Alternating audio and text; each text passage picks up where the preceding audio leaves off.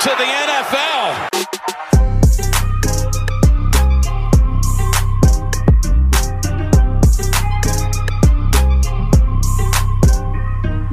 Are you mocking me? Are you mocking me? What up, party people in the house? It's Dynasty War Games. We're back, and I'm your host. I'm Jesse Schneeman. I'm here with not only co-host, but supplemental co-host, main man Chad Mendoza. How you doing tonight, Chad? I'm doing great, man. Room's getting a little bit crowded. We got a few people in here, so thanks for joining us, guys. And yeah, I'm excited. Yeah, man, it's going to be a good time. Major Mike Casper is going to be joining us in a little bit, and we're going to be doing a mock draft. So we're going to do a rookie mock. This is our second one. We did one way, way long ago when we had no idea. Yeah, feels like a lifetime ago now. Yeah. So, and that was just the three of us. So we've brought in some help. We brought in the DWZ crew to help us out. So joining us tonight is Patreon member Chris Stroud. I heard people say your first name was Coleridge, but it says Chris on the board. I'm going with Chris. Sorry, that's the name my parents gave me.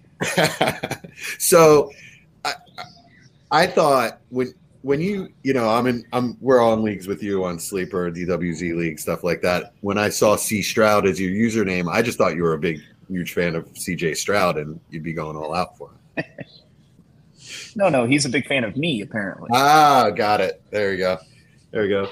So tell us a little bit about how you found Dynasty Warzone, how long you've been playing Dynasty. Just kind of a little bit about been playing fantasy for a little over 20 years. Got into Dynasty probably 10 years ago. For a long time, it was just one home league. That was it. I loved it. Started not only craving more leagues, but trying to get more information than, just the basic ESPN, fantasy footballers, information like that. Stumbled across Memphis, loved him. I actually started listening to him on the Contractor series he used to do on DHH. Yeah, me too. I found him originally. Warzone too. Nice. And I thought he was super smart. Started following him, fell into the Patreon. And now I think I'm in like 30 leagues. So I would say I'm fairly hardcore at this point. Nice. 30 leagues. Yeah. 30 leagues, man. That's pro material right there. I think I'm in like 12 or 13 max. 30 is a ton, man. It's a lot. I'm up to 18. Good stuff. And I'll tell you what, 30 must be tough on Sundays. I say that. Yeah, no kidding. I honestly don't even open my apps until like halftime. And then after the first games, like I don't even look. It's just too much to try to keep up with. Just getting the lineup set, like, oh my God, that guy's inactive. What team do I have him on? Last minute inactives are a lot of fun. Yeah, absolutely. Well, thank you for joining us. We appreciate you spending your time with us on a Sunday night. Absolutely. Airing, if you're listening to this in podcast form, it comes out on a Wednesday. Also joining us is my main nemesis, Dave Donaldson. How you doing tonight, Dave? I'm doing well. Glad to be back. I didn't think you'd ever invite me back. Welcome back. You're always welcome here, Dave. When I say nemesis, I just mean in a trading sense. I had to push for it. Jesse has you on the ban list. So all right, that makes sense. Yeah, Mike and I came to your defense. We made it happen. Lucky for you, I'm not in control of the ban list, so I'm not allowed to ban people. Right on. So, Dave, tell me something about CJ Stroud that I don't know. I'm going to put you on the spot. He's going to go number one. Okay. Right on. So you think the Colts traded up for him? Nice. Or you just – because you're a Colts fan. The Panthers traded up for him, yeah. Oh, that's right. They're gonna talk a lot about everyone else because they're hoping that they can get somebody to go over and trade back so they can recoup some of what they have, I think. But honestly speaking, it's all games. They want CJ Stroud. He fits what Frank Reich does. Frank Reich has Jesse so confused. Yeah, it's a blue team. But I'm with you, man. Frank Reich, likes his big quarterback, so there's definitely a big possibility. CJ Stroud goes there. Yeah, if that happens, I'll be pretty excited. I trust any quarterback under Frank Reich, to be honest with you. Like any young quarterback to go to Frank Reich and be developed properly, So Well, yeah, sorry about let's see if he goes 101. That's gonna be fun to see in this draft. I've been seeing a lot of people flip flop. Bryce Young still. Some people have Richardson in there at 101. I mean, it's gonna be a fun mock draft. I know that. I mean, what are we doing? Come on. All right. Also join us tonight is the fourth member of our podcast, Brian Ford. How are you tonight, Brian? Unofficial cousin Shemp to the Three Stooges. Yes, exactly. Yes, I'm doing okay. I'm very, very appreciative to be on again and cause a mighty stir and piss some people off and ruffle some feathers. And so yeah, that's what I'm here for. Yeah, appreciate you spending your time with us on a Sunday night. Watson greater we than gotta we have to schmooze you a little bit. We have to schmooze you a little bit while you're on here because eventually when we get to the draft day special and inevitably we all fall asleep again, you will be hosting the show. So the silver guy is going to be left carry on. The guy that For drinks those of you that don't know that last year, I think Jesse has all out by like hour 4. So yeah, I definitely fell asleep in the last hour for sure. So Dave joined us. I'm gonna put you on the spot, Dave. You coming back this year? I'm gonna try. I don't see why not. I usually try to schedule to where I can be available during that time. So cool. Right on. Chris, nice. What do you That's think? my attitude too. I'm gonna try. I'm going to be at the draft, so I will not be joining. Nice, man. That's Who do right. Who do you want the Chiefs to take? I know you're a big Chiefs fan. You got the Chiefs gear on. That's your sleeper icon. I know that. So I haven't got too much into the defensive players. Obviously, being in 30 leagues, I concentrate more on the offensive guys. yeah, for sure. But I think defense is where I would lean there. Hopefully, we could definitely use some help in the secondary on our things, and it looks like we're probably not going to re-sign Frank Clark, so I could always use another DN. So I think that's probably where I would lean. I'd love to get a receiver, but I think we'll probably do that in the second, third round. Nice. Yeah, I mean it's a good class for cornerbacks. So a lot of speedy guys there, a lot of good man coverage guys. I know Spags likes that. So good stuff. Yeah. All right. So let's get this thing started. We're going to do a mock draft tonight. We have all but 2 spots filled. So one of them is going to be 101. Since we know 101 is Bijan right now, I guess. Mike was going to take 101, but he switched to 107. So we're just going to let we're just going to let Sleeper take that pick at 101. So Bijan, I think that's pretty chalk. I mean, at this point, I think people are pretty comfortable with the fact that Bijan's probably going to be taking the majority of drafts at 101. And then, with these quarterbacks, they're going to be shuffled in at 102, 103. Right. I wonder if people are going to get desperate in draft and, jump at quarterbacks and try to trade up to 101 for them. I wonder if that's happened. I mean, I have some 102 and 103. I wonder if Bijan will fall to me anywhere. I think it's possible. I think you'll see it in a few leagues. Yeah. Be interesting. Yeah. I would really like to see it happen. To be honest with you, that'd be fun. All right, Brian, you're on that 101. I could definitely see him. Yeah, 101 was Bijan. Who you got, Brian? Yeah, so I was really excited to see 102 open when I tapped in the mock, so I can take the indisputable QB1 of the class, Anthony Richardson, at 102. AR is QB1. He is the bet to make. I love that I'm already pissing off Dave. I could go on and on and on and on and on about it. If you go to the Dynasty Fever YouTube channel, I made a 40-minute video walking people through why AR is the bet to make. I'll try to be brief here. Essentially, you have 3 quarterbacks who are going to get first-round DC, young stud quarterbacks of first-round DC, relatively in the top 10, 15. They're going to have relatively similar value retention and value insulation. I'm going for the guy with the ceiling, with the elite rushing. He only has to be a mediocre NFL passer to to hit for us on fantasy football. This is not about Bryce Young being a processor. This is not about CJ Stroud being smooth and well-rounded. This is about what I'm doing for my Dynasty fantasy team. Not only that, the ceiling for Richardson is the floor, right? The fact that he has ceiling is his floor as a Dynasty asset, is his floor as value retention, and you have a safety net. You're rewarded by the risk because if it blows up in your face, you get high draft capital the next year anyway. And there's that's the fact that there's very little risk to taking Richardson QB1. Why would you not go with the guy with the elite rushing ceiling? Like I think people are just really oversimplistically saying, Stroud, Young, floor, Richardson, ceiling, risk, and just that's it. This is about Dynasty assets. Quarterbacks are never cheaper than they are in startups and rookie drafts. Take the guy with the ceiling. Justin Fields is going 108, 109 in startups, like 2 picks, a pick behind Lamar Jackson, 2 picks behind Trevor Lawrence, because why? Rushing, right? Half the Dynasty community is ready to bury Trey Lance.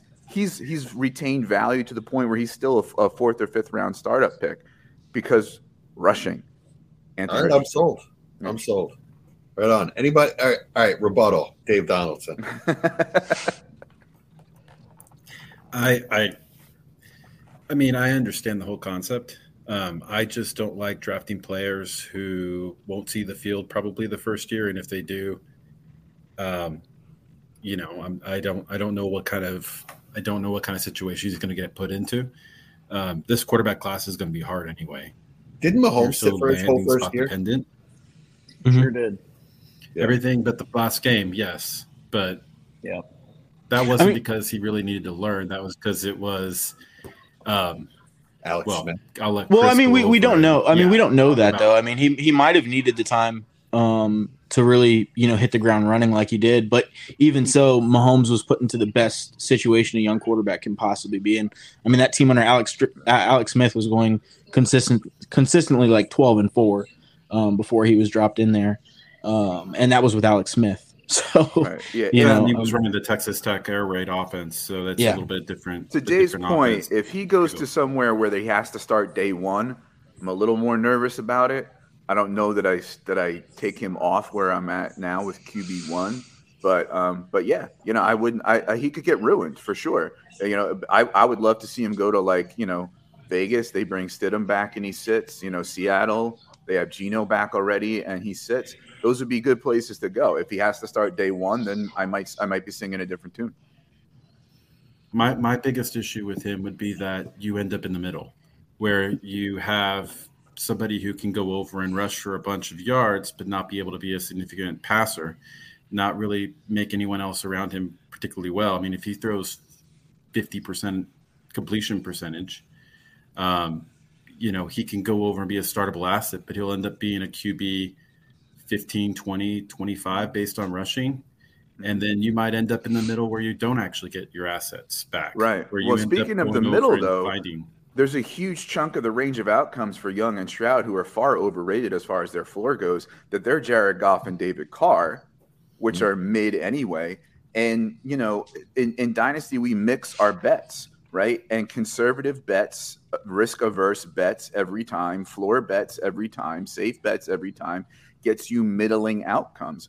Big swings gets you championships, or the 101 the next year. I'm with you. I'm with you on Anthony Richardson being a very, very much a high reward player. But I wouldn't classify Bryce Young as a conservative pick. I mean, he's a really, really, really good elite passer. That if he pans out with his size, that is a high reward. I mean, he is a really good player. The only reason why anybody doubts him is because of his size.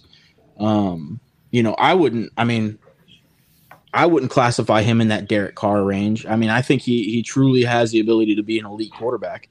He didn't have, people see Alabama and they say, okay, well, this guy had a, ridiculous supporting cast. He didn't. He really didn't. So a lot of what he was doing, he was making it happen and making everybody around him better. I'm a big fan of Bryce Young. I do like Anthony Richardson. I'm with you on, There are some drafts where I am going to take that risk at probably the 103, maybe 104. But I do think that Bryce Young is probably a significantly safer bet, and then also has that high ceiling as well. So is that who you're making is that who you're taking with the third pick? Yeah, I guess we can transition right into that. Yeah, we talked way too much about my pick. Yeah.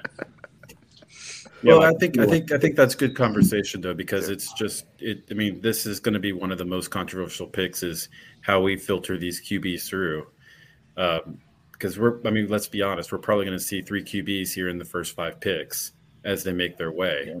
So having this conversation kind of filters all the way through. I will add just one thing for Brian's argument as well is he is going to be boosted from that rushing ability. So even if he does struggle early on, even if it does look like he's being ruined, you can move on from him early on, no problem. Just because that rushing ability we see with Fields, for anybody that doesn't believe in Fields still, or at this point, I mean, you're getting a hell of a haul for him. And that's only based on potential and rushing ability. It's not based on anything he's done as a passer. So, there's no reason why Anthony Richardson can't go into the NFL and put up similar rushing performances if a team gives him the opportunity to. Right on. Okay, well, we are waiting for the next pick, FFA Schaefer. I guess I should have put a timer on this. So I actually have CJ Stroud as my number 1 quarterback. And I'll tell you, it's just because of this. He has the prototypical size. He might not have, or definitely doesn't have quite the arm strength of the other two, but definitely enough arm, definitely an NFL arm. And here we go. CJ Stroud is the 104. So, I mean, he looked super smooth in the combine. I mean, I don't want to really draft from the combine. I want to draft from film. But as I've told Brian on Dynasty Fever many times, I've kind of quit scouting quarterbacks on film because it's hard, and I'm not a pro at it. So I have Stroud as my QB1 right now, but come draft day, I may very well take Anthony Richardson just because I want the big swing. What I'll probably do is try to trade down a spot or two and let somebody else make that decision and get some extra capital. That's right. I think at this point, draft capital with these quarterbacks is going to end up in the final. I don't know about you guys, but most of our drafts pretty much start as soon as the NFL draft is over. And right. I've got most of those guys those 3 guys in the same tier, and wherever they end up landing with the best landing spot is going to be the guy that moves up to the front. So that's draft capital actually means more for me in this draft in terms of quarterbacks than just about anything else at this point. Well, that's a good question. So we'll go down the list of our guests here and actually figure that out. So where do you see is let's just say for the top 10 picks, right? Because all these guys are going to go in the top 10. Barring somebody giving up a hell of a lot to trade up into that top, 6 or 7 draft places. What team do you guys think is the one that you're like, man, I really want the guy that I like to go here? We'll start with you, Dave.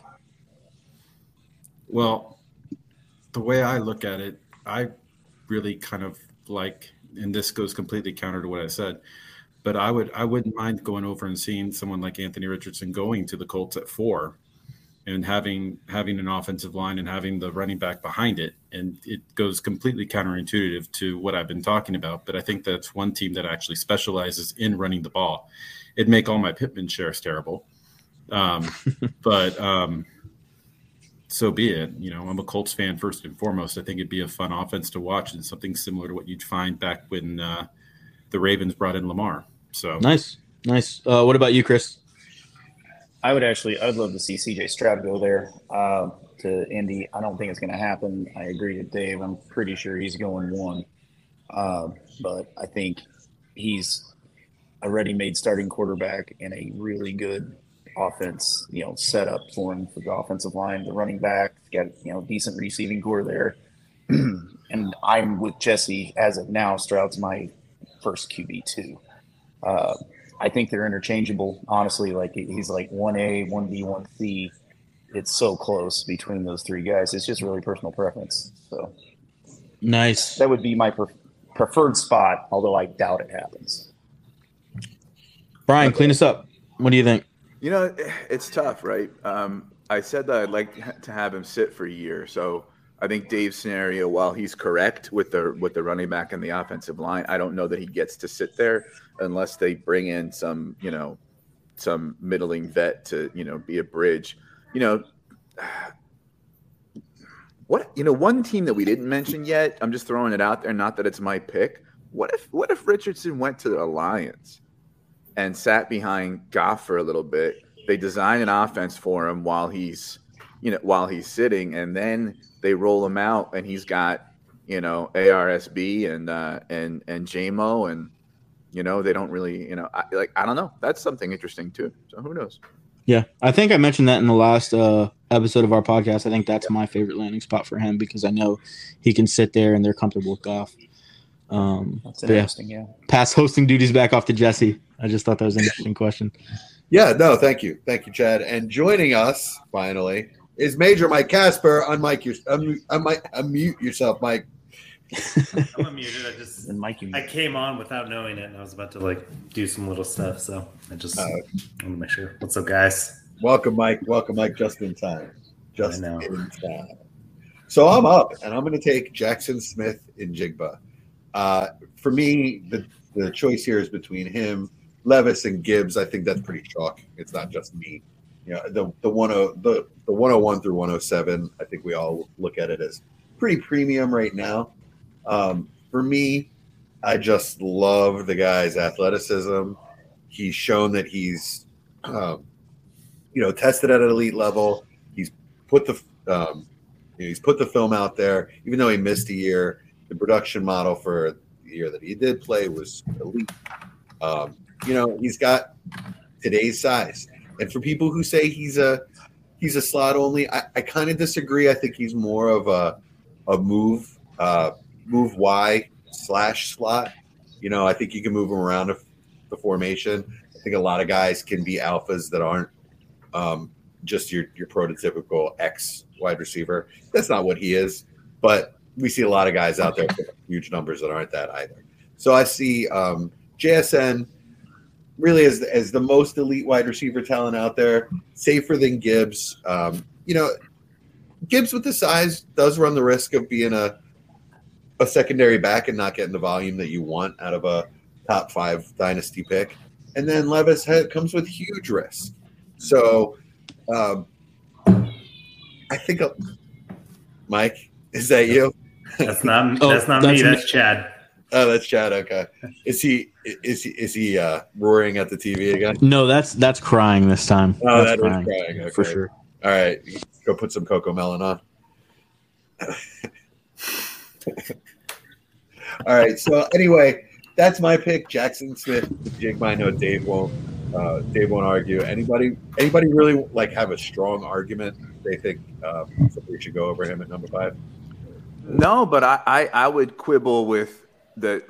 Levis being in the top 7 is a guarantee and chalky. Oh, really? Okay. Yeah, I don't like him at all, really, until maybe 10. So, yeah, there's a couple of guys I'd like to see go. Okay. Before I would see Levis go, and hopefully, I'd argue that 7 through 10 are pretty flat for me. But yeah, I would say if I could get him at 106, 107 with Levis, for me, I'm extremely happy. But yeah, I mean, if he falls past that, then that's my guy all day. So I hope you're right. Right on. Well, that is who went next. So RJ from Dynasty Warzone Patreon took Levis next. Anybody have a real problem with Levis at 106 besides Brian? Nope. I don't have him there. I have him farther down too. I have Levis at 10. I want Levis at 109. That's why I picked 110 because I think that's where the draft gets interesting. So, so who do you guys, you two in particular, personally have ahead of Levis? If you're seeing Levis go 109, 110, who are the guys that you're looking to get before him? What's that? I'm sorry, who was the first one? Quentin Johnson. Johnson and Addison. And Addison. I'd say Honestly, they're very similar to me. It just kind of depends on draft capital. They're in the same tier for me. I say okay. So now, what happens if you're seeing some of these guys go maybe at the very end of the first, early second? Because that is the range for these guys. I mean, Addison could be the first wide receiver off the board, could be the third, even fourth. Same with Quentin Johnson. So, I mean, what happens if they go towards the later end of their ranges? I still have them.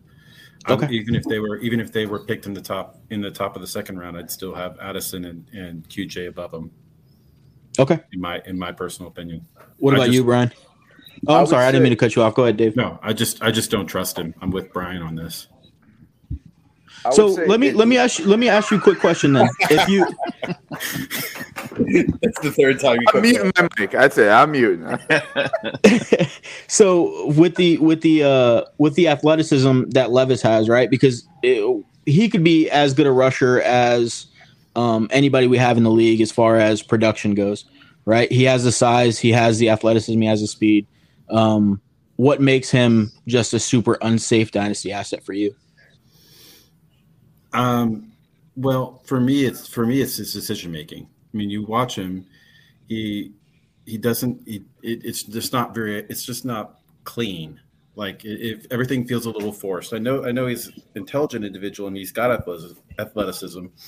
I know that his ceiling could be upwards close to Josh Allen, but even then, I mean, how many Josh Allens really come out versus how many are not?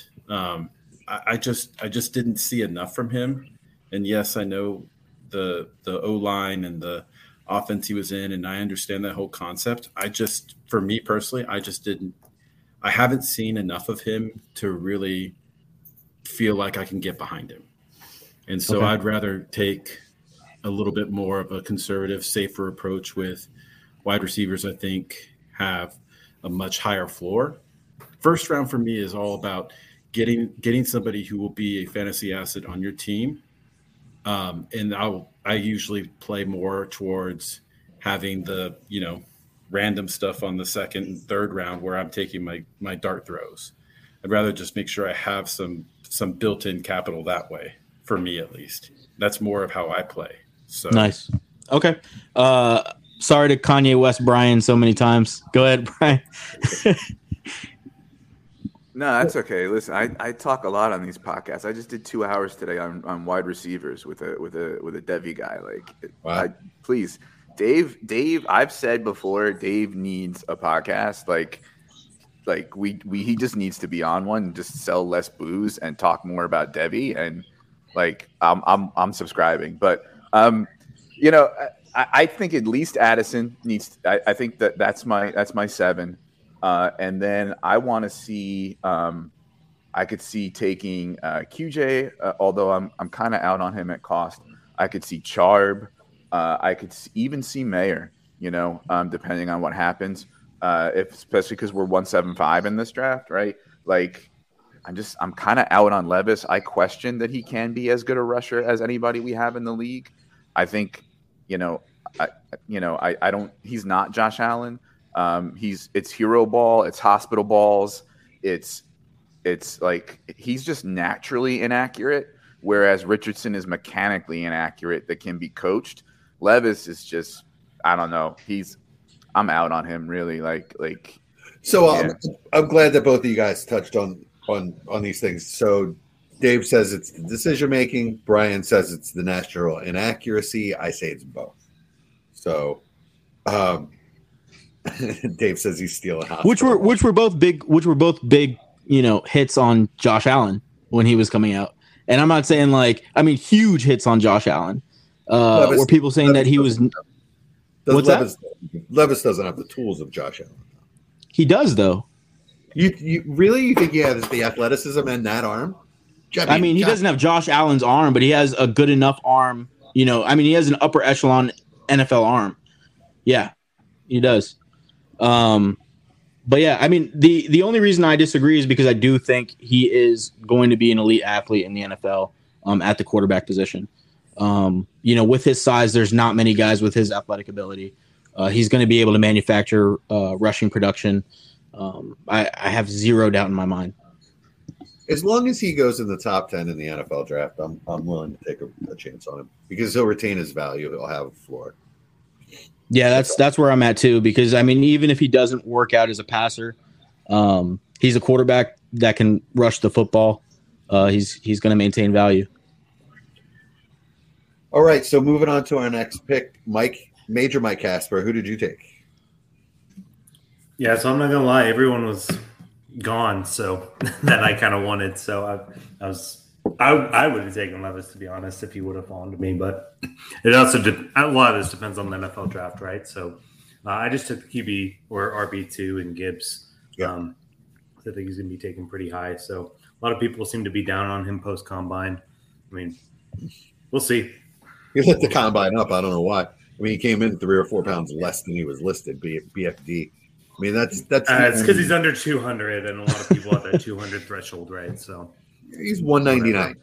Yeah, I mean, it's sort of an arbitrary threshold. Hey, you never know. Like that 1 pound, 10 broken tackles because he doesn't have 1 pound extra pound on him. You know what I'm saying?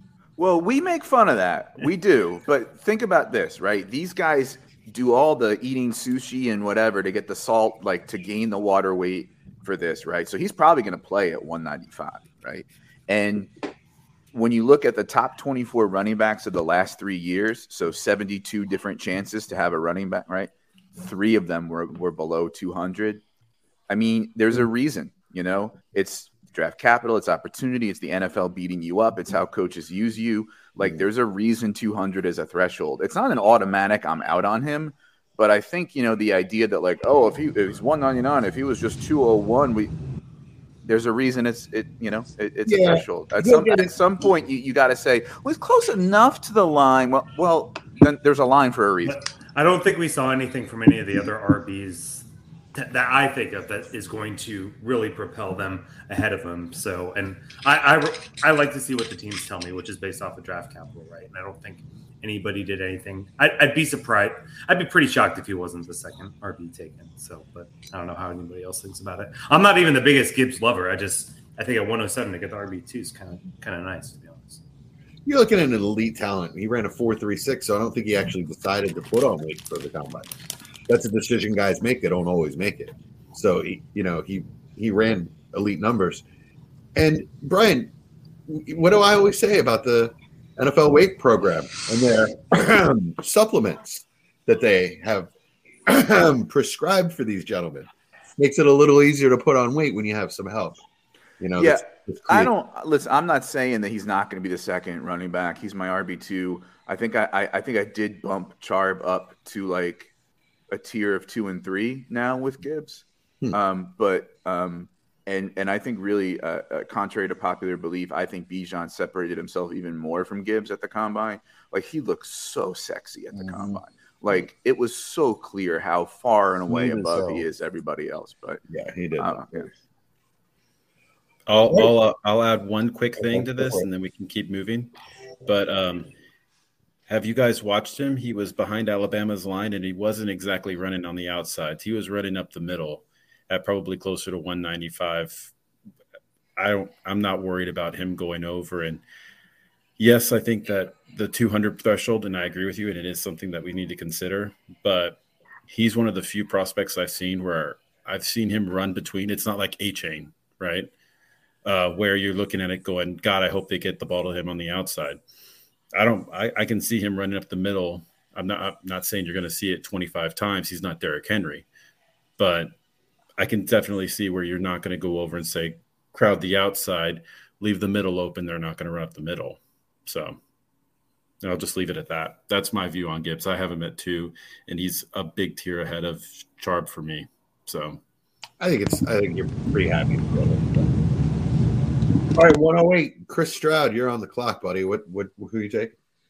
Jordan Addison. All right, tell us about Jordan Addison. Why are you taking him? Well, I think at this point it's just incredible value. I think he's, in my opinion, the clear wide receiver 2. I'm not a Johnson believer myself. I wouldn't mind taking a swing at him at the end of the first, although I doubt he'd make it that far as a boom bust guy. It's just Addison's safe, and I just, unless it just really surprises me with his NFL draft capital. I just don't see a world where he doesn't become a good dynasty asset at this point. I was close on Zach Charbonnet. Like I really thought about going there, but I just think Addison's too good of a value at the 108 to pass up. So let me ask you, you're not worried about the 40 time? I think you were in at 4.49. No. I don't need my receiver to run 4.3 as long as he can get open, and he can get open. So you think he's going to go in the first round NFL draft? I would say I'm expecting him to. It wouldn't bother me if he went at the top of the second. That's not going to bother me too much either. Right on. But it's going to be a weird draft, I think, for receivers too. So we'll see. What's the best fit for you? Let's say he does go in the first round somewhere. Oh boy. Probably I don't see him going in the top half. I think it's going to be in the second half of the first if he goes in the first.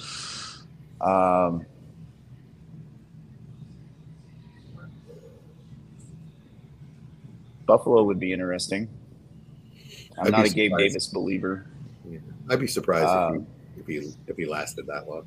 Yeah, he very well may not. I'm just trying to think of who would be in that area. Chiefs, obviously, I would love. I don't think he's going to make it there. That's everybody's favorite landing spot for every player. Yeah. Well, especially me. I would be all about that, but I don't know. I haven't really thought about landing spots per se.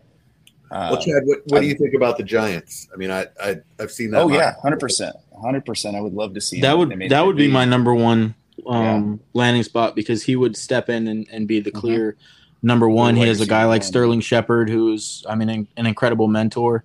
Who's coming back by the way? As a player? Yeah, just got signed. Or reports are coming out that he's getting signed. So can't believe that. Okay.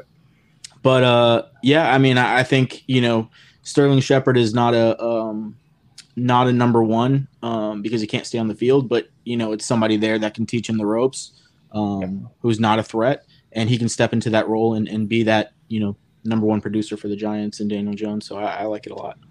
Yep. Right on. All right. Yeah. So I don't think that anyone has any problems with Jordan Addison there. I think everybody has him at worst. He's everyone's third receiver. So definitely top three for everyone. Mike, you have any thoughts on Addison? I mean, I like Johnson better, to be honest, but okay.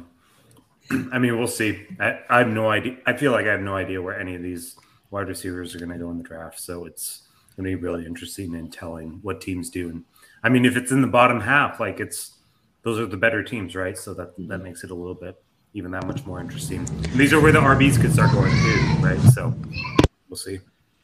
It's really fun because these wide receivers are so different from each other, especially these premier ones.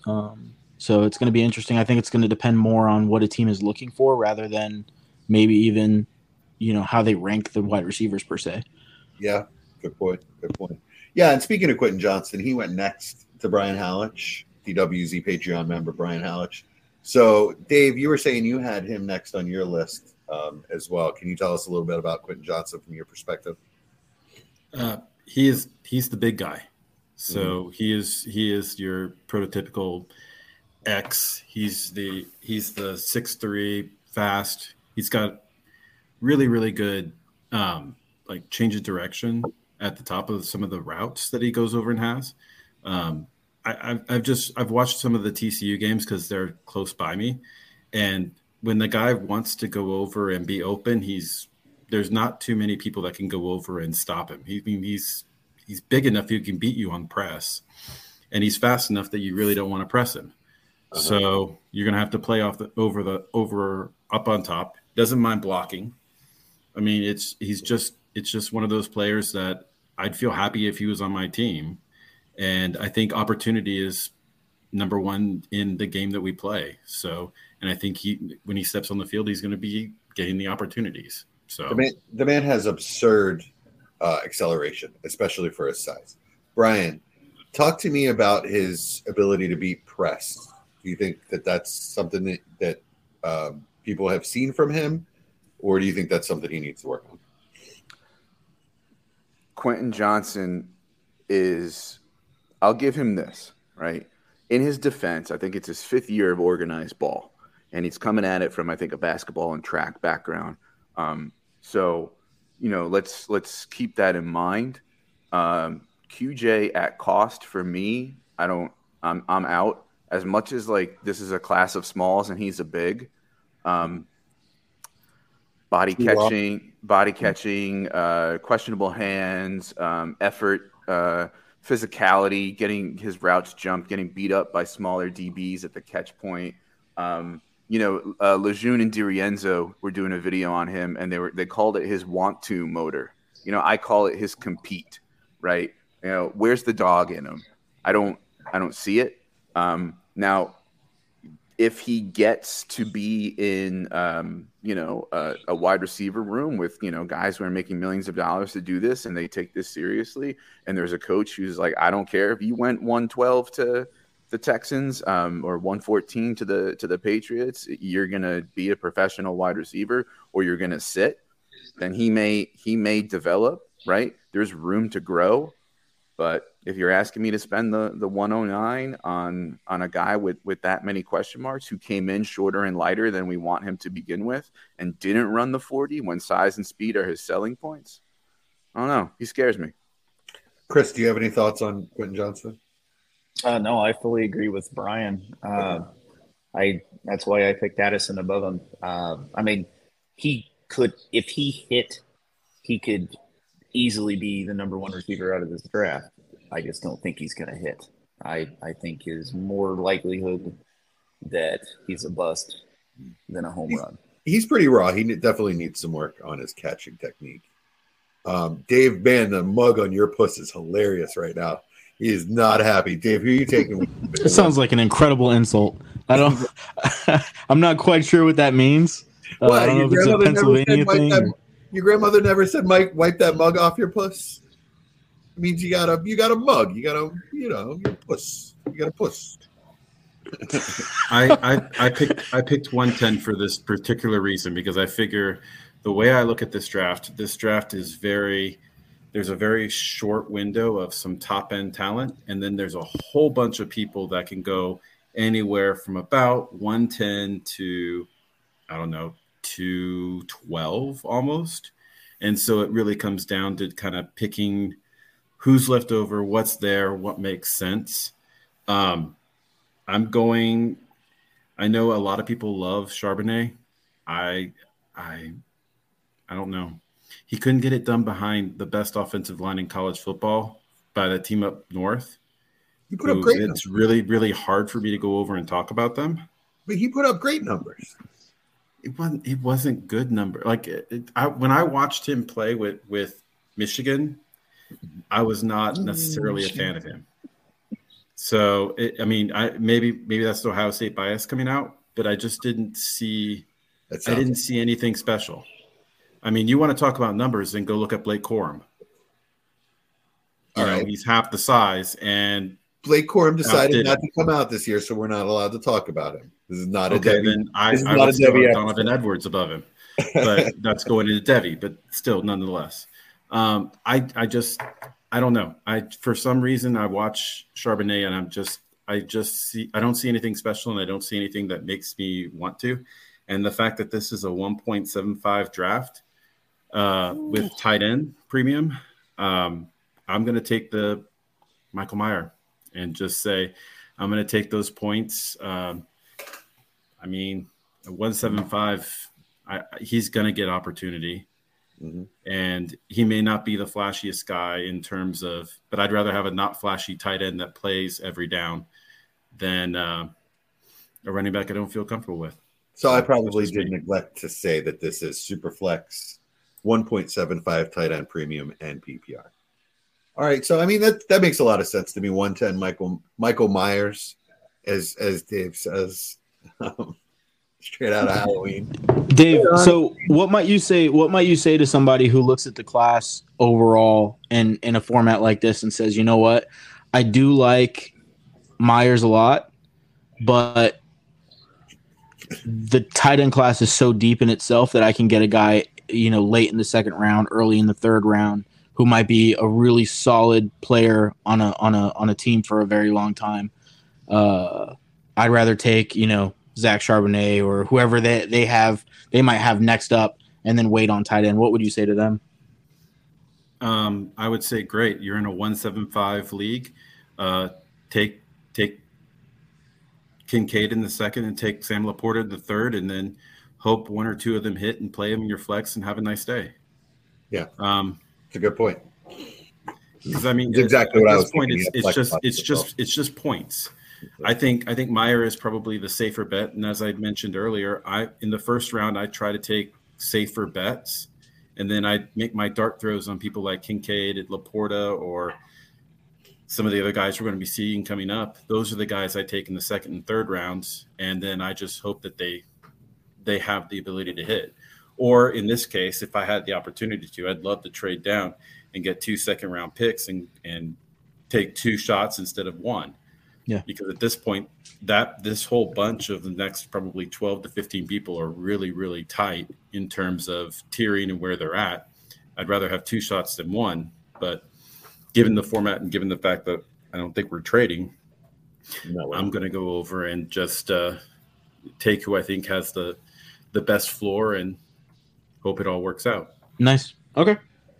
All right, cool. So, gentlemen, pick 11 is up. The computer's already made some auto picks. I don't like them. So we're gonna do kind of a consensus. Brian, who would you take at 111? I think the computer did a fine job with Charbs. I keep it. I have a problem with 12. Yeah, me too. Everybody okay with Sharp at 11? Anybody have a problem with him? Yep. Good to go. All right, everybody good with giving Butte the Butte at 12? Is anybody taking him in the first round? No. I'd like to nominate Zay Flowers. Do I get a second? Yeah, it makes sense. Yeah. No, because he was supposed to be my pick at 2-3. So I can see that. Yeah, no, I think that's if you can get Zay Flowers at 2-3, then something happened. Yeah, I know. I don't see Zay Flowers hitting 2-3. I was hoping. I was this close though. All right, I think the consensus here is Zay Flowers. He's going in at 112. And then let's do this. Computer. So the next is Josh Downs. I actually have no problem with that. It's not who I would take, but I see the talent. What do you guys think? Anyone? I mean, I kind of agree with Dave. I feel like there's a lot of people, right? Like this whole round is a kind of pick your preference kind of round, to be honest. So grab all those seconds, in my opinion. But lots of wide receivers here that are all very close to each other.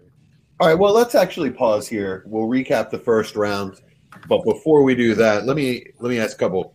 Let me ask a really important question. Chris, what are you drinking tonight? I am drinking a local Kansas City brewery. It's called BKS. Makes some of the best hazy IPAs around. This one's called Pink. It's a lighter IPA, so it's like a 5.8 hazy. Nice. If you're in the Kansas City area and you like beers, they're an amazing place to go. Right on. Dave, what are you drinking? You're muted. All right. You're muted, Dave. Brian, what are you drinking? I'd like to give Dave a chance to do a take 2 on what he's drinking. Still muted. There you go. Yeah, I'm still muted. There you go. Regular Legs, Turning Point, local brewery. Love IPAs from them. Nice. And I'm going to mute myself now. Brian, lime seltzer and coffee? As per usual, seltzer and coffee. I've got a lime. I've also got a lemon lime and 3/4 calf coffee, a mix of – I hate flavored coffee, but I found one that I love. Chocolate peanut butter from a company called Grounds and Hounds. The profits go to, saving dogs. And it's a very understated sort of chocolate peanut butter flavor. and like sex is cool, but have you had chocolate peanut butter coffee? No, dogs are great. Is it drip or espresso? Just regular, yeah, just drip. Yeah. Mm-hmm. Nice. What are you drinking, Chad? I am drinking Johnny Walker Black Label. So just mix a little bit. Ooh. Somebody's Fancy. yeah, somebody's a little fancy today. It's what, like a $30 bottle or something? It's not. Okay, I mean, I got Miller Lite.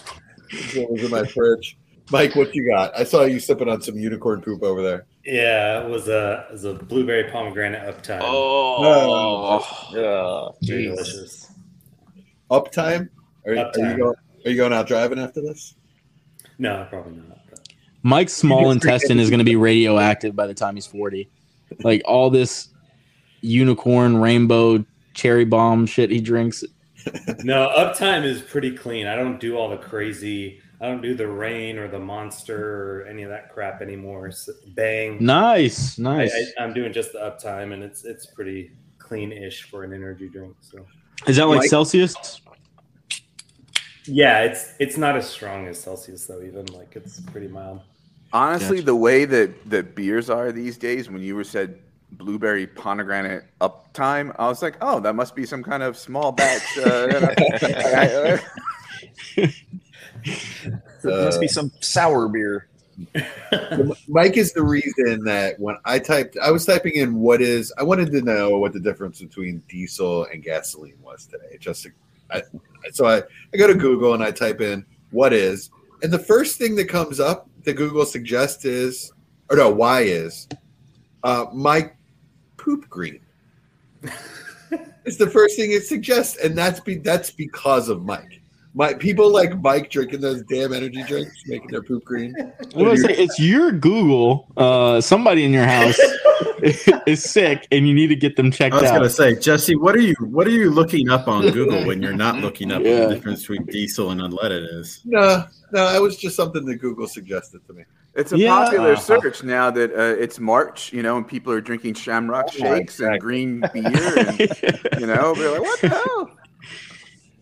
Personally, I find if I eat purple things, my poop is green. Mine is why is my eye twitching? So there you go. Jesse. Oh, okay. Oh, yeah, that came up too. Why is my eye twitching? It's according to my grandmother, you have to count the number of times it twitches, and then someone's gonna travel that many miles to visit you. Yeah, I think you just need a vacation. Yeah, Right. So mine was, why is the sky blue, and why is daylight saving time a thing? So yeah. Agree with the second one. mine was one. All right, recapping the first round. John Robinson, chalk, number 1. Brian Ford taking a big swing with Anthony Richardson, 2. Taking us bunt with the safest quarterback in the draft. Chad goes Bryce Young, 3. FFA Schaefer goes CJ Stroud, 4. I took JSN, 5. RJ takes Will Levis, 6. Casper takes Gibbs, 1.7. Chris Stroud goes Jordan Addison with 1.8. Brian Hallich goes Quentin Johnston with 1.9. Dave Donaldson goes Michael Mayer, not Michael Myers, 110. Consensus then goes Zach Charbonnet, 111, and Zay Flowers, 112. Can we talk about Zay Flowers a little bit? I mean, Good. Move on. Yeah, good football player, really good football player. Probably NFL deserves to be in that tier that everybody has him dropped out of. all over. Apparently.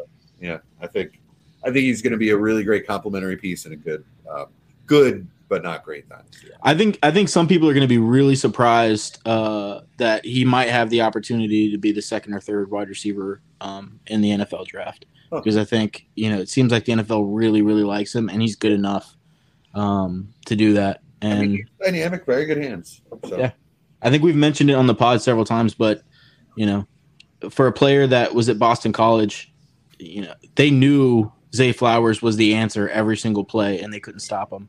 So, there's something to be said for that. Right on. All right, so who are we? Chris, who would you take with 201? Personally, I would probably go Zach Evans. I don't mind Downs at all, but Zach Evans, I'd probably hit running back. Yeah. Okay. I hate Zach Evans. And then this podcast went an extra 30 minutes. we won't get into the debate on that one. I think a lot of different podcast platforms touched on that one pretty substantially, and we'll be here all night. Yeah. All right. So Dave, who would you take? Me at that point, I'm looking at Hyatt, possibly Miller, Cedric Tillman. It kind of depends on what I'm looking for and what my team breakdown is at that point. Now that I think about it, Tyler O of the Dynasty Destroyer on DWZ Network sent me his picks, his top 24. So he has at 13. Oh, look at that. He's got Josh Downs, the same thing. Well, there you go. Nice. Right on. All right, why don't we just go with Josh Downs? Brian Ford, you're up 202. Who you taking? Yeah, so just like I chose 102 to make the case for Anthony Richardson, I also wanted to talk about what Dave touched on. As far as like after 110-ish, it's kind of the Wild West for a while. It's kind of pick your poison. It's so, for me at least, going to be very, draft capital and landing spot dependent. In 2022, I was looking to trade out of the late first and early second because I looked at who was going at cost and said gross.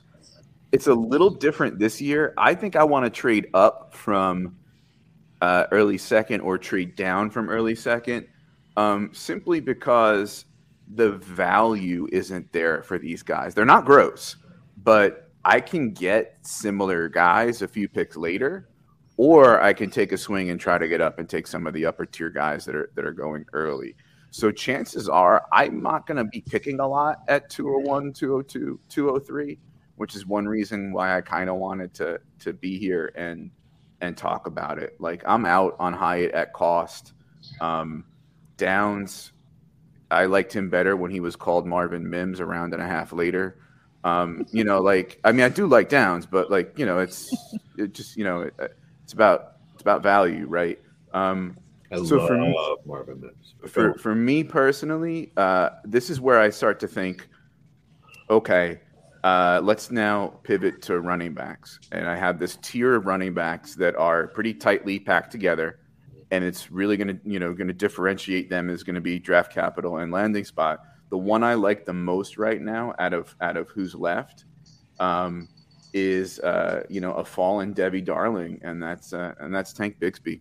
He's going to be a better NFL player than college player. He made the most of what he could with bad coaching, O-line, and scheme. He's a well-rounded back that's severely underrated because he dipped from his darling freshman season. And I think he is a pretty safe bet among running backs. He's my RB4 at the moment, so I'll gladly take Bigsby well ahead of the, not well, but a good enough ahead of the guy who just went after him. And I think you're looking at like a Josh Jacobs type guy in Tank Bigsby. Yeah. All right, love it. Underrated as hell. He came in a little smaller than I had hoped. I was hoping to comp him to Chubb, but he's not got that size. I do think he runs like Chubb, though. Man's definitely determined, really good on his power back in the NFL. I think he's going to be, like you said, kind of well-rounded. I've been saying jack of all trades, but master of none. Chris, I'm sorry. I thought I was supposed to call you CJ for a second. Chris Stroud, what do you think of Tank Bigsby?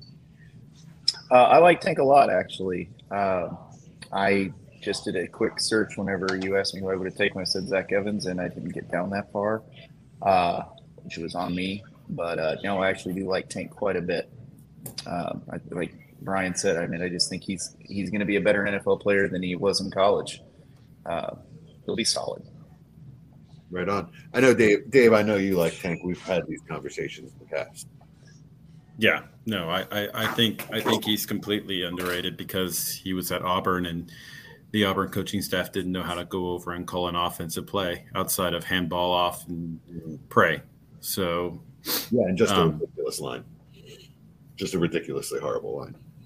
Oh, they were just bad. Yeah.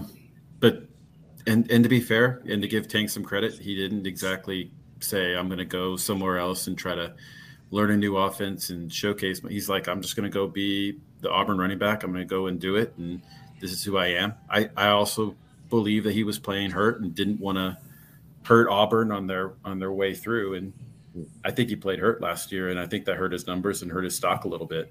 Okay. So it wouldn't be surprising to me to go over and see him come back. And I agree with Brian. I think he's going to be a much better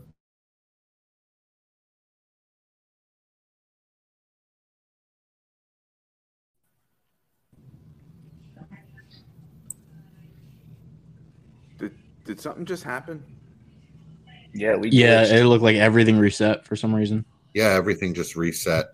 Dave said much better, and then things froze and all the squares shuffled. Yeah, all the squares shuffled.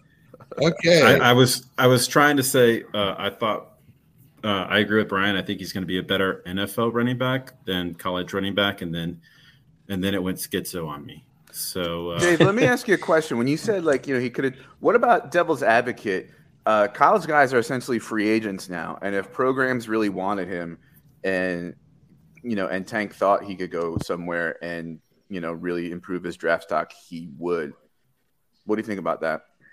I think that if he had put his name in the portal and actually tried, said I want to go out there and do it, I think he could have ended up in a lot better landing spot than what he did.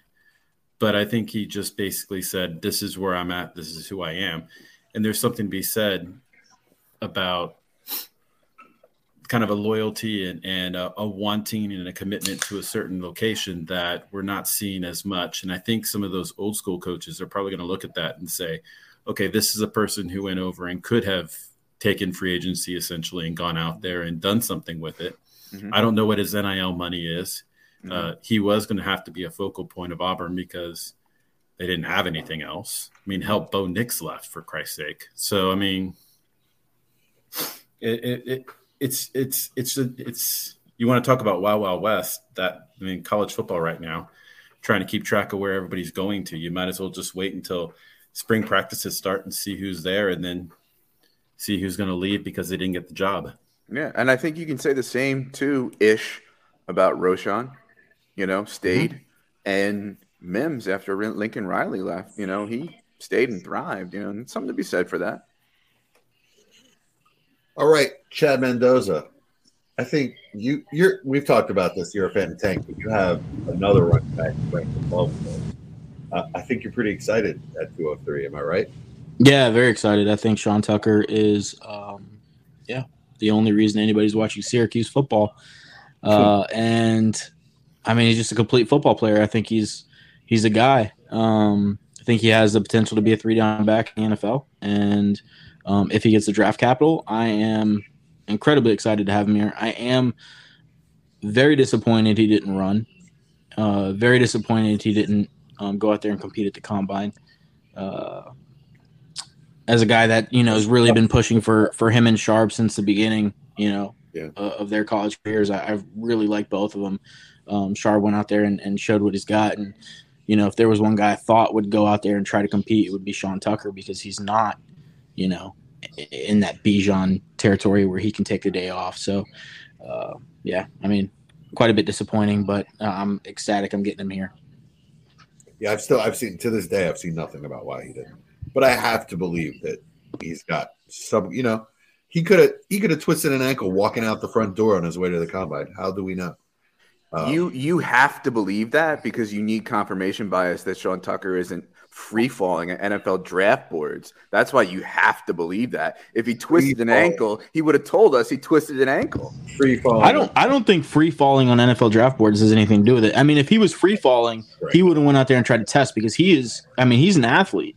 All right, let's get back to the rails here. I'm going to talk about another podcast that I listen to. It's an actual NFL draft podcast from Greg Cosell. He really likes Sean Tucker. I mean, a lot of superlatives.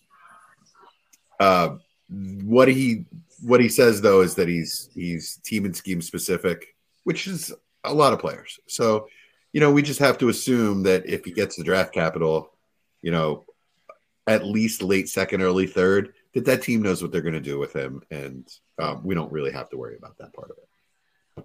If he goes late third, then I'm a little starting to worry that maybe he's used that as a complimentary back, but he's got the skill set to be a number one. He really does. Yeah, I'm busting chops. Yeah, I know you are. So, Mike, have you had a chance to watch any Sean Tucker? To watch any? No. Yeah, absolutely. Or read up on him at all? No, I mean, I've been reading up on him, especially since last time we did our mock draft. Chad had him, reasonably high. But I'm in the same boat as Chad. I was just anxious to see him test, and him not testing was disappointing. So now we wait on pro days and what the NFL thinks of him. So if he falls to the late fourth or fifth round, then I'm probably not going to be as interested. But if teams like him and invest in the third, then I'd probably hop back on board. For what it's worth, NFL mock draft database has him projected as a fourth rounder. So. Wow. Interesting. Something. That is something.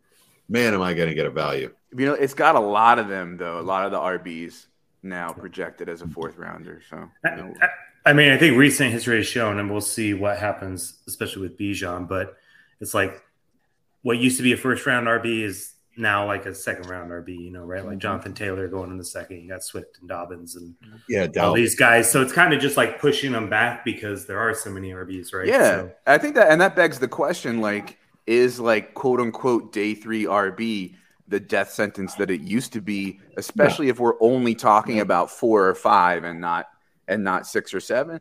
I don't know. Maybe just 4, because 5 starts to get a little iffy. You get drafted over and you're not really safe in free agency carousel and things like that. But let's talk about all the guys though that had a role this year. Pacheco, Gainwell, Algiers, Caleb Huntley. I mean, there's the list. I think some of the problem you're running into though is if Sean Tucker or Tank Bigsby or one of these guys that it's kind of hard to project where they're going to go in the NFL draft at the moment. If they do fall into that fourth round of NFL drafts or of the NFL draft, then it's going to be tough to take them at the 201, 202, 203 when you have wide receivers who probably went in the first round or early second round who are going to get the opportunity. Right. So that's going to be the debate there. Yeah, I agree with that. I'll just throw one comment in here real quick. How many running backs in this draft class not named Bijan are actually safe bets to go over and not possibly be replaced in the next 2 years? And so, agreed. I think Gibbs is a pretty safe bet because he's got a unique skill set and athleticism. He's got a different. I don't think his risk is being replaced; it's being augmented. With another. That's just my point. Is we throw a lot of darts at the running backs here, and I think when you're getting the 4th, 5th, I mean, even with Pacheco, let's look at Pacheco. I mean, Brian was huge on him last year. 7th round draft pick, dropped our boards, and we kind of wished we all had him at that point now. Sure. But who's to say that they're not going to draft somebody in the 4th round, like maybe the next guy that got drafted, to go over and compliment him, and then next thing we know, his draft stock and what we can see perceived to be his value goes over and drops a bit. So. Yeah, to that point, at this point now in the timeline, I don't want to roster Pacheco. As much as I said he's great value at cost, I don't want to roster him now precisely because he's so unsafe on a team that's willing to use 17 running backs, and he's got 7th round capital. They could bring in a running back and he could be fairly irrelevant. He's a guy who's I think overvalued, who's a sell. Yeah. Yeah. He's splitting time, best case scenario. All right, really good point. Really good point. And to that point, I'm up and I'm taking Marvin Mims. I said it earlier. I love Marvin Mims. You missed it. You skipped, Jesse. You I'm skipped sorry. the last one. Sorry. You're right. I was trying to segue you there, but you missed my it. bad. I did not talk about Kendrick Miller. This is a player that I don't love. Honestly, I thought I was going to like his tape a lot better when I put it on. Chris, have you seen any Kendrick Miller? Do you have any thoughts?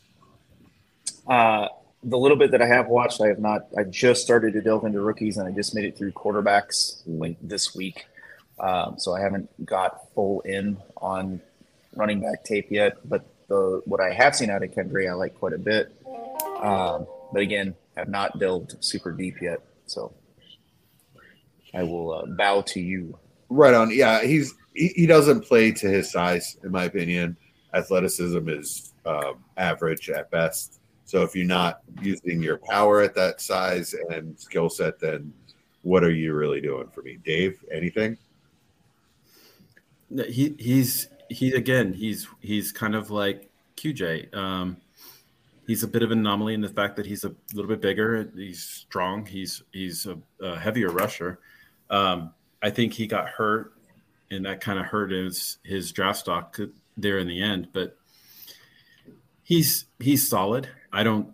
Again, though, I think that like a fair number of the running backs and the things that we're dealing with here, and kind of accentuating on my point before, I don't think there's anything necessarily overtly special about him that makes me want to think, oh, this is the number 3 running back in this class. He could be number 3, he could be number 8, and it's not a big deal. So you're just throwing a dart, and you're hoping the draft capital's right, and he gets in a space where he's able to get his hands on the ball 15 times and make something out of it. So, okay. Anyone else thoughts on Kendry Miller? No. Brian's biting his tongue hard. I guess. Chad, Mike? No, I think what you said is pretty much my critiques. It's just usually the people who don't like Zach Evans are the guys who are the people who do like Kendry Miller. And so I just think you're kind of like an anomaly in that. I don't especially like, I didn't especially like either one of them. But for different reasons. But anyway, all right, so now my pick. Marvin Mims, as I started to say. This man catches everything. His hands are elite. He ran a sub 4.4. I believe it was a 4.38. So the speed looks pretty elite. Definitely shifty. Came in a little bigger than I expected. I think this guy has slot receiver written all over him. Productive player in the NFL. Love to see, a faster Hunter Renfrow out of this guy. I'm not really, I don't know. At this point, I want the guy that I know is going to be an NFL receiver. It's second round picks or crapshoots, and he really feels like he's a definite, like I said, NFL player to me with a pretty nice ceiling. Anybody disagree with that? Not at all. I don't disagree at all. As I was telling you last week, like I think the idea that he's going to be as discounted as I wanted him to be is gone now. But I will say I don't think you're going to need to use 205 to get him when the real drafts come around. I think you'll still be able to get him later on. All right, but I like him better than anybody else on the board, and I don't have any other pick other than 205. So we're not trading down, so I take him, right? I mean, if you can make an argument for another player, that's fine. But, just saying that you can get him later, if that's my guy, it's my guy.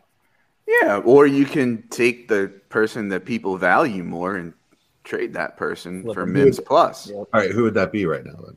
For the guy that people value more that's still left on the board, I don't know, A-Chain. People love A-Chain. There's going to be some Zach Evans people. There's going to be some Tyjae Spears people. I think there's 3 or 4 running backs. Kincaid. People have, he did just hit on the one guy that I thought about was Tyjae Spears. I think he's got an NFL skill set as well. Lacks a little size, but definitely dynamic. He's a fun watch on tape. Chad, who would you have taken here? In the 0.75 premium, I'm going Kincaid, personally. Okay. Shit. Great pick. Sorry, Great my pick. pick I was. Oh, you're fine. Oh, did you not want him? No. Oh, okay. That's fine. I can take it off. You're funny.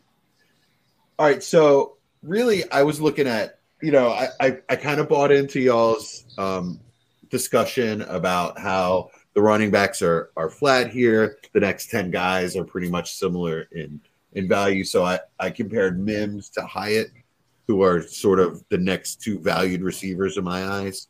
And if I'm trying to build my team, I'm taking Mims because, again, I think he's an NFL receiver all day. Jalen Hyatt it just is very limited to me. He went next to RJ. I don't love Jalen Hyatt. I would take him later in the second as a dart throw, but when I have guys that I think are more likely to hit, I think Jalen Hyatt's going to surprise people with draft capital, NFL draft capital. I think he's going to go earlier than a lot of people think he is. Maybe I think feel Chad, like the 4.4 and not the 4.3 whatever might have. I don't know if that probably just hurts him in my eyes.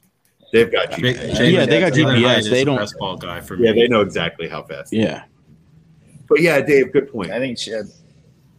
Yeah, good best I ball think guy. Chad's 100% right. Chad's right. Hyatt is gonna. I mean, I wouldn't be surprised at all to see him go in the first round, but I'd rather have Mims myself.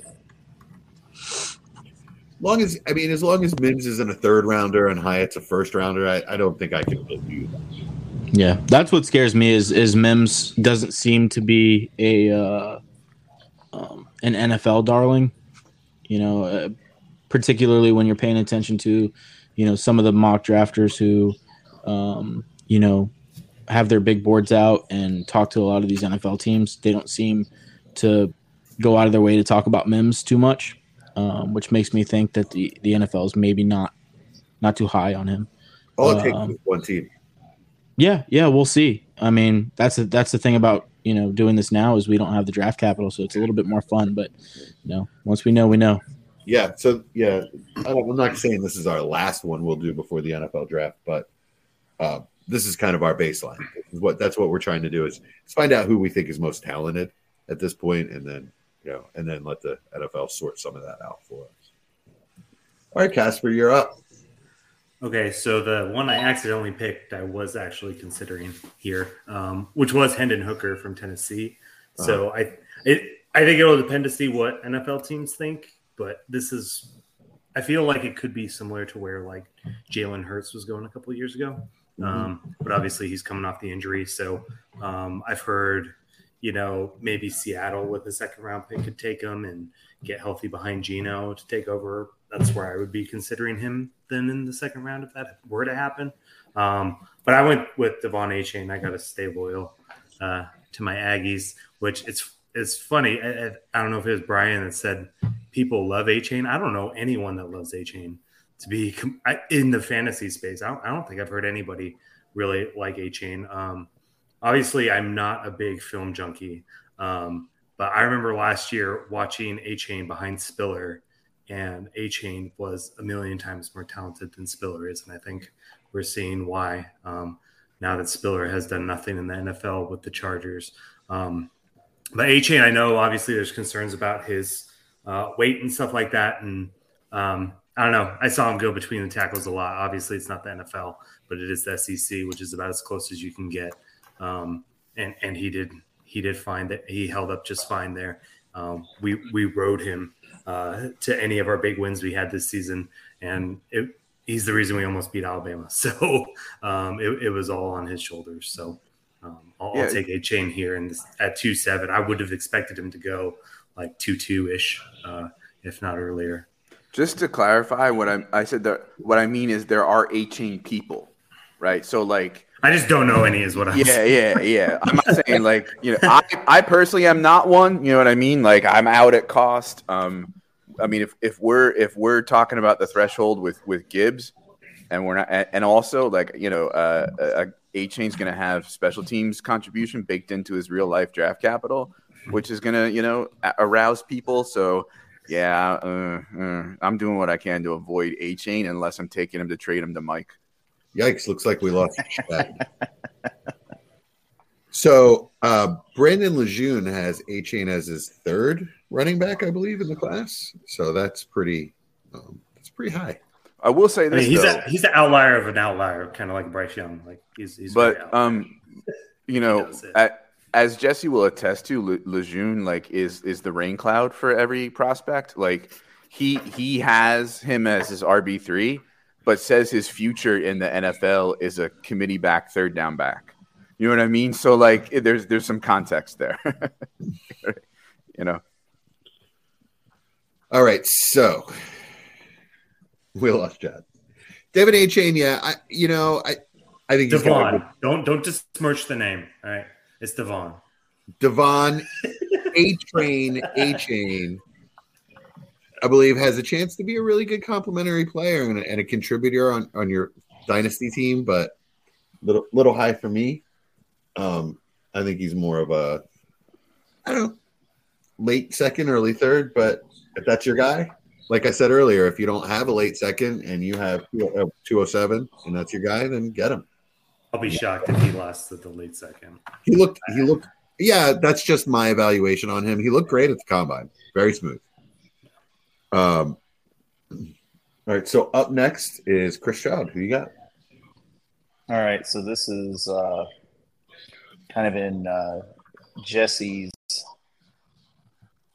mind frame. This is my swing for the fences, the guy that I just want to own. I don't know if I would have to take him here, but I want him. Tajay Spears. Tajay Spears. Love it. Yeah. He looked electric in the combine. I have not got to watch a lot of his film yet, but man, he looks good. Yeah, after the big, so, I have a big 5 running backs, I guess, the first 5 that were taken in this draft. And after those guys, I think I like Tajay the best. And I'm guessing Brian is super happy because whoever he wants is still there. No, I'm super. I'm Team Tajay. No, yeah. Right. I liked him before it was cool. I liked him before the Cotton Bowl. I'm gonna get a T-shirt that says, I liked Spears before it was cool. He's my RB5. Yeah, well, I mean, he was a senior. I'm a little worried about his size, but man, I mean, he's electric. Yeah. No, yeah, he's he's got a well-rounded skill set, and he bounces outside a little too much. I think he trusts his speed and he'll learn. But at 208, yeah, Spears all day. Yeah. Right on. Dave, anything on Tajay Spears? You dogged him earlier. No. No. Look.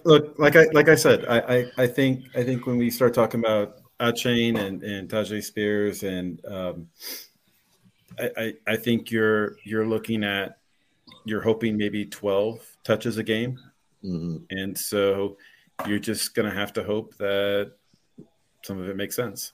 So. Right on. Well, up next, Brian Hallich with the steal of the draft, Dalton Kincaid. Man, do people love this guy these days. Listen to Greg Cosell. That he gave 3 reelies in a row. I really, really, really like this guy, is what he said. Dalton Kincaid. So Brian and I have had numerous conversations about Dalton Kincaid on Dynasty Fever, which, as we all know around here, is a warm-up. It's practice for Dynasty War Games. So I'm glad that I could be the fluffer for Dynasty War. Mike, you're gonna have to Google that, okay? What is? Oh, it came up. Yeah, the military guy doesn't know what why is my fluffer dirty? It's a sandwich with pizza. And at 123, we went off the rails. But as we've discussed, is that Dalton Kincaid can't block a lick. So he's not an inline tight end. He's not your traditional tight end. So if he's actually going in the first round, like he's being mocked, then he's going as an NFL primary weapon. He's a primary weapon for that team, right? I've said NFL probably 50 times in this podcast. Someone take me a drink. There we go. But Dalton Kincaid, like I said, if he's getting that draft capital, he's gonna be the focal point of an offense, or at least the second, option in offense. I don't see him going in a first round to a team and then not specifically game planning to get him the ball. If that doesn't happen, then it's a completely different evaluation. I think he's more of a 3rd round or 4th round dynasty pick. But if he's, anywhere from the first to mid-second, then 209 in a rookie draft is an absolute steal. Oh, muted. Especially 175. Yeah, for sure. 175. Yeah. Yeah. Yeah, and that's the big thing. So, right, if it's not tight end premium, I'm not, I'm not jumping at him like that. But yeah, Chad alluded to it earlier, and here to talk about that is Chad Mendoza. Welcome back, son. Hello? No. Or not. Or not. So Chad will join us when he feels like it. Up next, actually, Chris, you got anything on Dalton Kincaid? No, I love that pick. That's a great value in a 1.75 for sure. I think we're coming real close player-wise that if we're in a 1.75 tight end premium league, I'm just pounding the tight ends here. Which is a horrible phrase. There's just so much talent this year in tight ends that, like Dave had mentioned earlier, just, keep taking them and just hope a couple of them hit. So I love that pick. Right on. I love it too. Dave, you're up next. Who you taking? Well, this Still is dicey at this point, huh? Really, who you like? I mean, that's it. This is the fun thing. Like we've been talking in the Devy circles. We've been talking about this draft for the last 2 years, about how 2023 was going to be this magical, wonderful saving grace. In 2021, get all your 2023 picks that you possibly can. Yeah. And now that you're looking at it, and you're like, oh, after about the first 6 or 7, it literally, I have 6 people on my list of possible players I could go over and take depending on how I feel like I want to go with this. Yeah. I mean, it's hard because I'm like trying. I guess I can talk a minute because I'm the only person that has any picks left. We're going to consensus 11 and 12. Okay. Well, then I'll give my speech now for it real quick. I'll time myself. I'll give myself 3 minutes. I can go over and say Booty just because the potential. LSU wide receivers have a pretty good track history. You look at his freshman year, he was awesome. And then everything fell apart around him and they couldn't figure out anything. They changed coaches. And I don't know if he necessarily was particularly interested the last 2 years. You've got Zach Evans, who I think hasn't been interested because he wants to save himself for – if you want to do 3 rounds, I can go as many rounds as you want. But we don't have time. I don't think so. But, Zach Evans, I think potential-wise, 5-star, can go over and make it work. I think that he really hasn't ever really applied himself. Now, whether or not he can or is capable of doing that is a question. You've got someone like Cedric Tillman, who I think is an awesome receiver, who got overshadowed by Jalen Hyatt and probably helped Jalen Hyatt reach where he was at.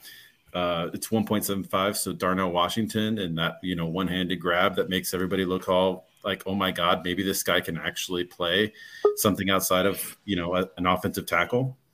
You've got Hendon Hooker, who I think is going to has the potential to be a really solid pick at this point as a QB.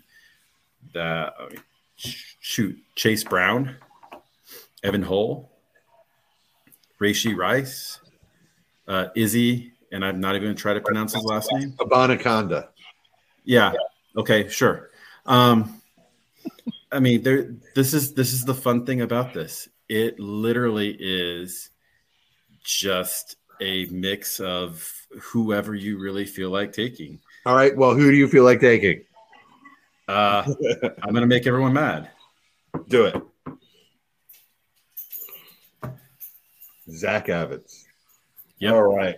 And the computer could not wait to throw Butte back up on there. So Zach Evans, I think, is the right pick here. I'm with you. I think this is the perfect spot for Zach Evans. We could all absolutely be wrong on that. Chad, are you actually here with us? Yep, I'm here. Hey, welcome back. Nice to be back. Technical difficulty. So you missed a few picks. Your boy Dog King. So Zach Evans, like I said, I think this is a perfect spot for him, given the upside. If he gets the right landing spot, I've seen him mock to Philly. I would hate that personally, but if that happens, it's a great opportunity for him. Mike, what do you think about Zach Evans?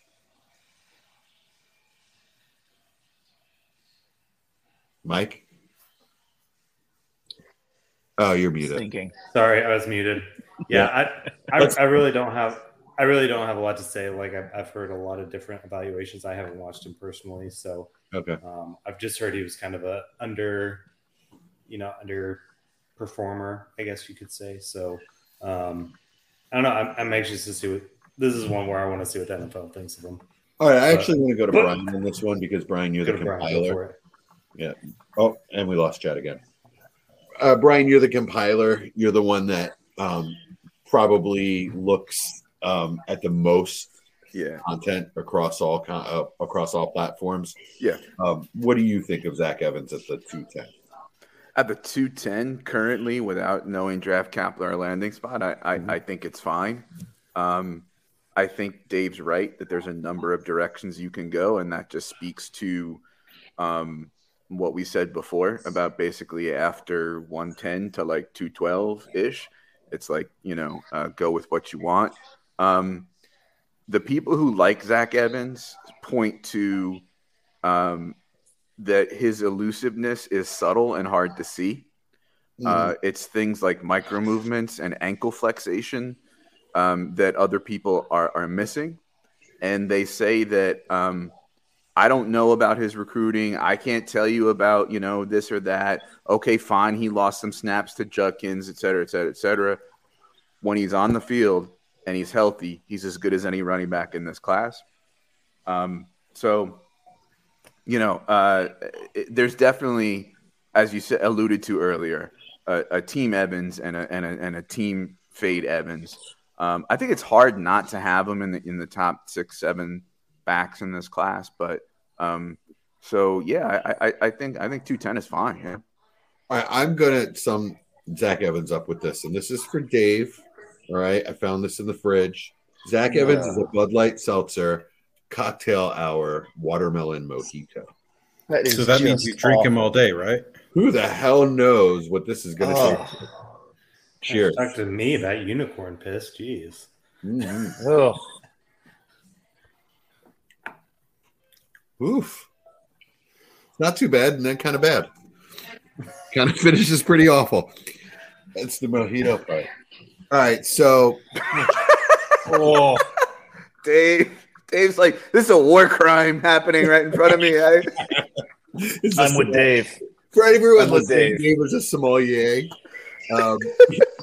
He's like Grand Master Wizard. He's the Gandalf of sommeliers. So let's stay off Grand Wizard, maybe. Oh, I didn't mean it that way. Ooh, no. Yikes. I mean, he does live in Texas, but like, I think that Grand. Okay. All right, let's say Grand Poobah. Is that okay? God, I said Gandalf. He's the Gandalf. Yes.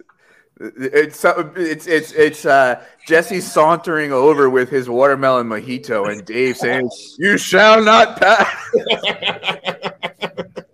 Pretty much. All right, guys. So for the 11 and 12, I think we should just talk about players that we like that weren't taken. I mean, for me, it's Rashee Rice. Let's talk about 50 players. Yeah, Rashee Rice. I love Rice. That man is going to wreck people. He could either be Deebo Samuel or Laviska Shenault. Yeah, I mean, he's bigger. I wrote a profile on him for goingfor2.com. He's a guy that I like. Like in a class of smalls, he's one of the few that is over 6 feet. And after Mims, I have 3 guys: Rice, Hutchinson, and Tillman, kind of lumped together as like, don't sleep on these guys. it's bad analysis if the only analysis you have is he's got a dog in him. But Rashee Rice has a dog in him. He's got the alpha mentality of this is my damn ball. He runs his routes well enough, has good enough hands and athleticism, tested well at the combine to answer some of those doubts. Yeah, he did. I like him. Yeah, the testing was better than I expected. I think he is. I think he's legitimately going to wreck people. He's 220, right? Legit 220. That's a monster. He's like. No, I think you're mixing him up with maybe Mingo. He's like 208 or something. Oh, is he? Yeah, that's right. You're right. Yeah, Jonathan Mingo is it? No, he was listed at 220 is what it was, and then weighed in much lighter. Rice is 204. Yeah, you're right. He weighed in much lighter, but that's okay. He plays like 220.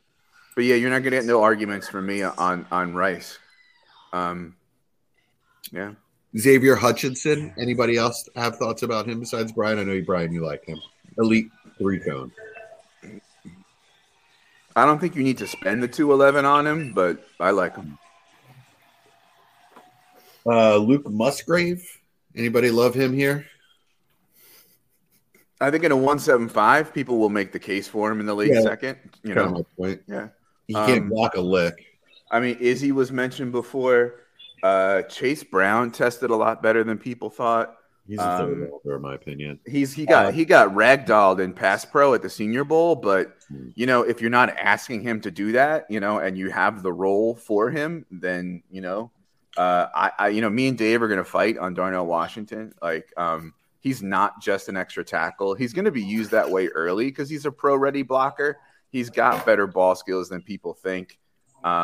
He's in a tier with Mayer and Kincaid with me as the top 3 tight ends. He's just going to be slower to develop, so I have him third among those 3. I mean, there's a million guys you could take here. So let's talk about. I want to talk about Cedric Tillman because he's low key one of the most polarizing, low key players. I've seen him. I texted this to you earlier, Brian. I've seen him mocked at 110 and 312 in rookie mocks. Mm-hmm. Right. I mean, I like him. I think he's a solid middle second round pick. I might have taken him earlier if I had a pick after 205. He was pretty high on my board. Mike, anything on Tillman?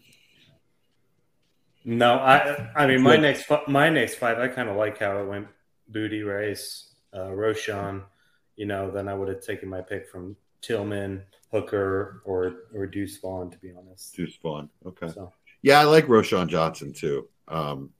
Chris, who are your next? Yeah, who are your next few players? Roshan is absolutely on my list, and I wanted to ask Brian and Dave, since they are definitely more into the Devi side, about Deuce. What I've seen about Deuce, the dude is electric, and it's just amazing to me that he also went to K-State just like Sproles, because that's exactly who he reminds me of. But is he big enough? Can he actually have a fantasy relevant role? Is, I guess, what are your guys' thoughts on that? I guess I'll start. Sproles, if you remember, spent most of his time working his way through the special teams and into a role after multiple years. I don't know if the current NFL is patient enough, unless if he is an all-pro special teamer, to go over and give him the time to prove that he's going to be there. I think that he has so much. There's so much going on with him that I really, really like, but at that kind of size, there's certain thresholds you have to hit in order for people to feel comfortable with you. And remember that these are also a lot of GMs and coaches and whatnot, even in the young ones that are there, who they've been trained by people that have been doing this for a long period of time. Outliers are outliers for a reason. And we can go over and talk about Sproles, and he's an easy comp. But then my comment to you is, what other outlier besides Sproles does he remind you of in the last 10 or 15 years that's been successful? And it's going to be hard 100%. To come up with something. Maybe Cohen, but that's why I'm asking. Yeah, because you're 100% right. those guys aren't going to make it. Yeah, I think he can be fun and can be electric, and he'll probably have a week here and there where you're like, damn, I wish I started Deuce Vaughn in my flex. Yeah. For what it's worth, Matt Waldman likes him. My notes from what Waldman said are on a podcast: tough and quick, scheme diverse, a very good receiver. He's got ant strength, like strength per pound for his size. Very good movement characteristics. The NFL knows how to use guys like this in space against spread out defenses and gap runs with finding the creases. And he can be good in the right situation, which I think that last one, right situation, you can say about a lot of guys. But, you know, I'm not the bet on a 5'5", 179 guy who didn't bother to run the 40 because he's got tiny legs and those short strides wouldn't produce a good 40. Like, I'm just not making the bet on a guy like that. You know? Yeah. Well, that's kind of what I was thinking too, but it's, you know, the confirmation helps. In the third you would round, have when to you're land making dart throws and it has a 7 to 8% hit rate, then sure. I mean, we can. The nice thing about it is, you listen to enough of the Devy people and the rookie people. The nice thing about Deuce Vaughn is he's going to play special teams. He's going to make the roster. He is going to play. If he's on the roster, he has a chance to play, and all you need is chances. So if I'm going over and spending a third or a fourth round pick on that player and saying I'm giving myself a 5 to 8% chance of him hitting and being successful, then I'm willing to take that risk. In the second round, I'm not willing to necessarily make that risk, especially with the number of players we still have available to us that I think have a higher probability of success. So, Dave, what's your consideration? What are your thoughts on Hendon Hooker, right? Because the line that I like to say about Hooker is he might be QB3 in this class if it wasn't for the age and the ACL and the combination thereof of he's going to be almost 27 when he's fully himself again. But I don't know. I think spending a late second on him, I'm willing to do that if he goes somewhere where like he can maybe sit for a year and get that knee better and like I don't know. Like he was really coming into form with Josh Heupel at 10. Like in a normal situation like that, I might not take a second rounder on a guy who's not going to get first round DC as a quarterback. I don't know. I think I might with Hooker on the right team. I'm with you. Hooker is higher on my list. I should be saying this out loud since I draft with all of you guys soon. But Hendon Hooker is actually higher up on my list because, one, he is 25. Something the NFL has proven over the last 5, 6, 7 years is that you get a couple of years, and if you're not going to hit certain standards or certain thresholds, then I need to find someone else for you. He's already got a built-in number of snaps, requisite snaps. He's got a number of games played. I mean, he fits the Bill Parcells model of what you're looking for in a quarterback pretty much across the board. And so if it wasn't for the ACL, I think we'd be having this conversation of him up there in terms with Richardson in NFL players. And just like everything else, you're looking for opportunity. I think Heupel's system is a little gadgety. And so having him go over and be in the NFL for 9 months, 12 months, going over and working through some of those progressions and trying to figure out some of the extra stuff, I think he has a high potential. And to be honest, him getting the first start at 26 doesn't bother me. I mean, especially after Geno Smith proved that you can be in this league for a while, and then all of a sudden you can go out there and actually ball with the rest of them. I think it's a bit of a wake-up call that maybe we're getting rid of some of these quarterbacks or judging them too harshly too quickly. What do you think about I like Hendon Hooker too. I'm sorry I have to interrupt. Excuse me. Yeah. I have to interrupt the Love Fest to tell Mike Casper you're a shitbird. Moving on. Making trades in the middle of a podcast. I didn't make a trade. Did something get accepted? Oh, yeah. For those of you who don't have your Balmer glossary out, a shitbird is. That is, go watch The Wire. You will hear the word shitbird 15 times per episode. So the Rams have a lot of needs and not a lot of picks, right? But at 37, and they take Hooker. as Stafford rides out into the sunset, and he gets to learn with McVay. Or I think the Rams would love that. Or the Raiders at 39 because they bring Stidham back and they miss out on Richardson. Or Tennessee at 42 as Tannehill rides off into the sunset. I don't know. I think I like him. I don't think the Rams can do it. I think the Rams are going to be looking at going over and acquiring. Well, one, they just traded Jalen Ramsey. They're going to need another cornerback, and the cornerback draft in the mid second round is going to be looking pretty good. Tennessee is the one that I think. I think the Malik Willis, unless if he somehow magically, figured out what football was. I think that could be a really interesting spot, or at least have the two of them compete against one another and try to figure stuff out. But I don't think Hendon Hooker is making it out of the second round. Yeah, Lions at 49, Tampa at 51. All interesting spots. Yeah, the Lions would be fun. Hendon Hooker on the Lions and that more open offense. Yeah. All right, gentlemen, this was a lot of fun. I think we accomplished our task. I'm going to recap the second round, and then we're going to be out of here. So, in the second round, 201, consensus was Josh Downs. I'm sorry, actually, that was Tyler O's pick, Josh Downs. And then BF Teach, Brian Ford goes Tank Bigsby. Chad goes Sean Tucker. Schaefer goes Kendre Miller. I took Marvin Mims.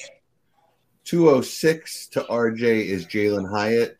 Casper goes Devin A-Chain 8. Devon A-Train at 207. Chris Stroud goes Tajay Spears. Brian Hallich goes Dalton Kincaid. Zach Edmonds, Dave Donaldson at 210. And then we just talked a lot of players after that. You kind of pick your poison. Yeah, absolutely. Yeah. Mike, this one, we could have gone all night, and it was really hard. That's what she said. That's what she said. Times 2. God damn it. Gentlemen, I want to thank you for all of your time. Thank you so much, Chris Stroud, for joining us, giving us some of your insights. The whole point of this was, to get some ideas of people that you're going to be in drafts with, or people that are like-minded that are going to be in drafts with you. Dave, as always, thank you, sir, for your time. Can't wait to have you gentlemen both on the draft podcast. Actually, Chris isn't going to be there, but Dave, can't wait to have you on. And Brian, plugs, please. At FFJunkie _ at Dynasty Fever Pod. Thursdays, Dynasty Fever drops audio only with Jesse. Saturday night, 7:30 p.m. ET. Dynasty Saturday Night 5 live in the Going for Two live YouTube channel. Articles and rankings at goingfor2.com. And I await the dawn of the Debbie Dave podcast. I cannot wait. The guy needs his own podcast. And I've been saying it for over a year. Please get this guy a Debbie podcast. I mean, I'm pretty sure Memphis would do it. He's just got to carve out the time. Mike, anything for us? No, yeah. Go to Tamu Army ROTC on Instagram. You'll see pictures of me. No, that's all I got. I thought it was funny because I don't have I don't do crap on social media. So there you pictures go. Like you that look exactly like Clayton Tune. I want to thank Gator J for being in chat all night. Everybody else that joined us, thank you all. We'll be back next Sunday night at 10 p.m. Eastern.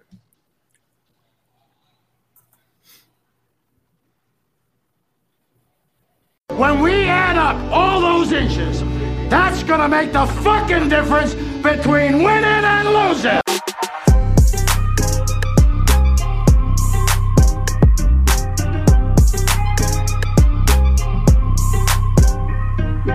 We won a game yesterday. And if we win one today, that's 2 in a row. We win one tomorrow, that's called a winning streak.